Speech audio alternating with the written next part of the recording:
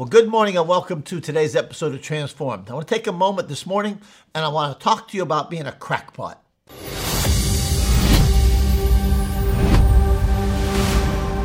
Welcome to today's message with Pastor Jim Balzano.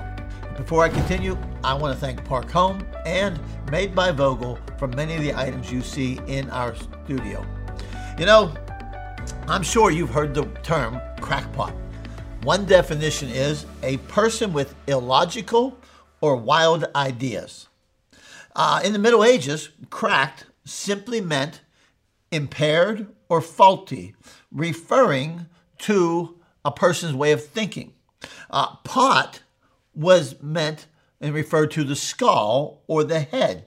And so what happened was people who came up with wild, harebrained ideas or conspiracy theories were given the term a crackpot. You know, some might consider Gideon a crackpot. Now think about this for just a moment. If you look at his life, here he is. He's now going to war with 300 men against an army that far outnumbered how many men he had. He had a word from God, and he was going into battle. The idea alone seems crazy with 300 men. But then he goes to God, and when he goes to God and gets a plan, he now goes to the people, and this is how he went into battle. Listen to it. He goes into battle, the Bible says this, that he divided the 300 men into 3 companies, and he gave each a trumpet, an empty jar, and a torch inside the empty jar. He said, watch me. Follow my lead. When I get to the edge of the camp, do exactly as I do. When I and all who are with me blow our trumpets, then all around the camp blow yours and shout for the Lord and for Gideon. So this is Gideon's strategy, huh? He split the men into 3 groups of 100. He gave each man a trumpet, a clay pot, and a torch. Maybe it's just me, but at face value, this seems like a harebrained idea. It certainly doesn't seem like a very sound military strategy. But let's remember something. This isn't Gideon's battle. This is God's battle. God is the one who'll be orchestrating the strategy and the victory for this battle. You see, when you choose to look at the battle as ours, we then tend to look at the solution as being ours. But because this was God's battle, the solution was God's solution. When I look at these 3 instruments that Gideon and his men took into battle, I see 3 parallels to the spiritual battles we have as believers. First of all, they went into the battle with the sound of God. Why in the world would you carry a trumpet into battle? If I'm in a battle for my life, please send me with the guy who has an AK-47, not a trumpet. But Gideon armed his men with trumpets, which were most likely the ram's horns or the shofars. It's a distinct sound of God. It was used to announce the crowning of a new king. It was blown to announce a new season or a new moon. The blast of the shofar was used to summon people to war. It was distinct and it had a sound all of its own. They went into battle with the presence of God. You see, a torch, a flame, fire. Fire, throughout Scripture, was used to demonstrate God's presence. God appeared to Moses in a bush that was on fire, yet not consumed. The people of God were led out of Egypt by a pillar of fire at night and a cloud by day.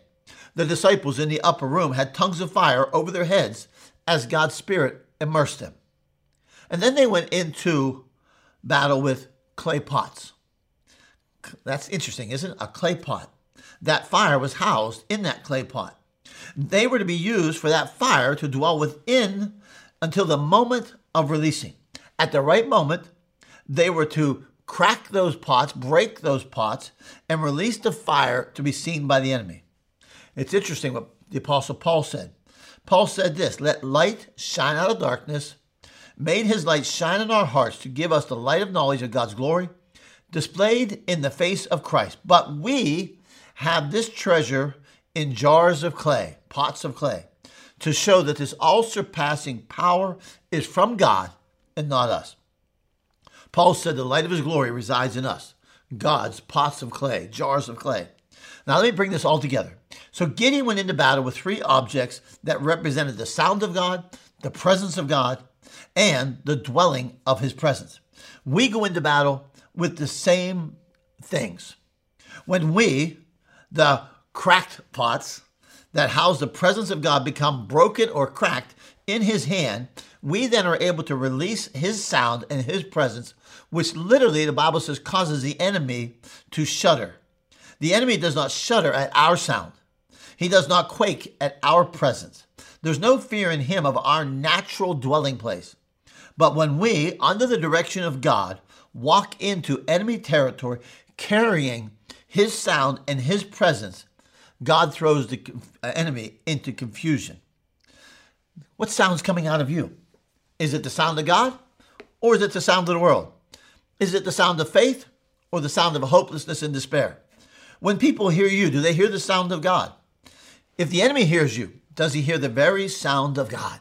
Come on, release the sound of God in the enemy camp. Whose presence do you carry? Is it the presence of God or the presence of something else? Is it the presence of pride and arrogance? Do you carry the presence of religion, or do you carry the presence of the Holy Spirit? You're a vessel that contains the very Spirit of God. Are you a crackpot? Are you a crackpot in the hands of God? Are you one that God can take and break and crack to release his sound in his presence? I want to encourage you today. Become a crackpot that God can use. Have a great day.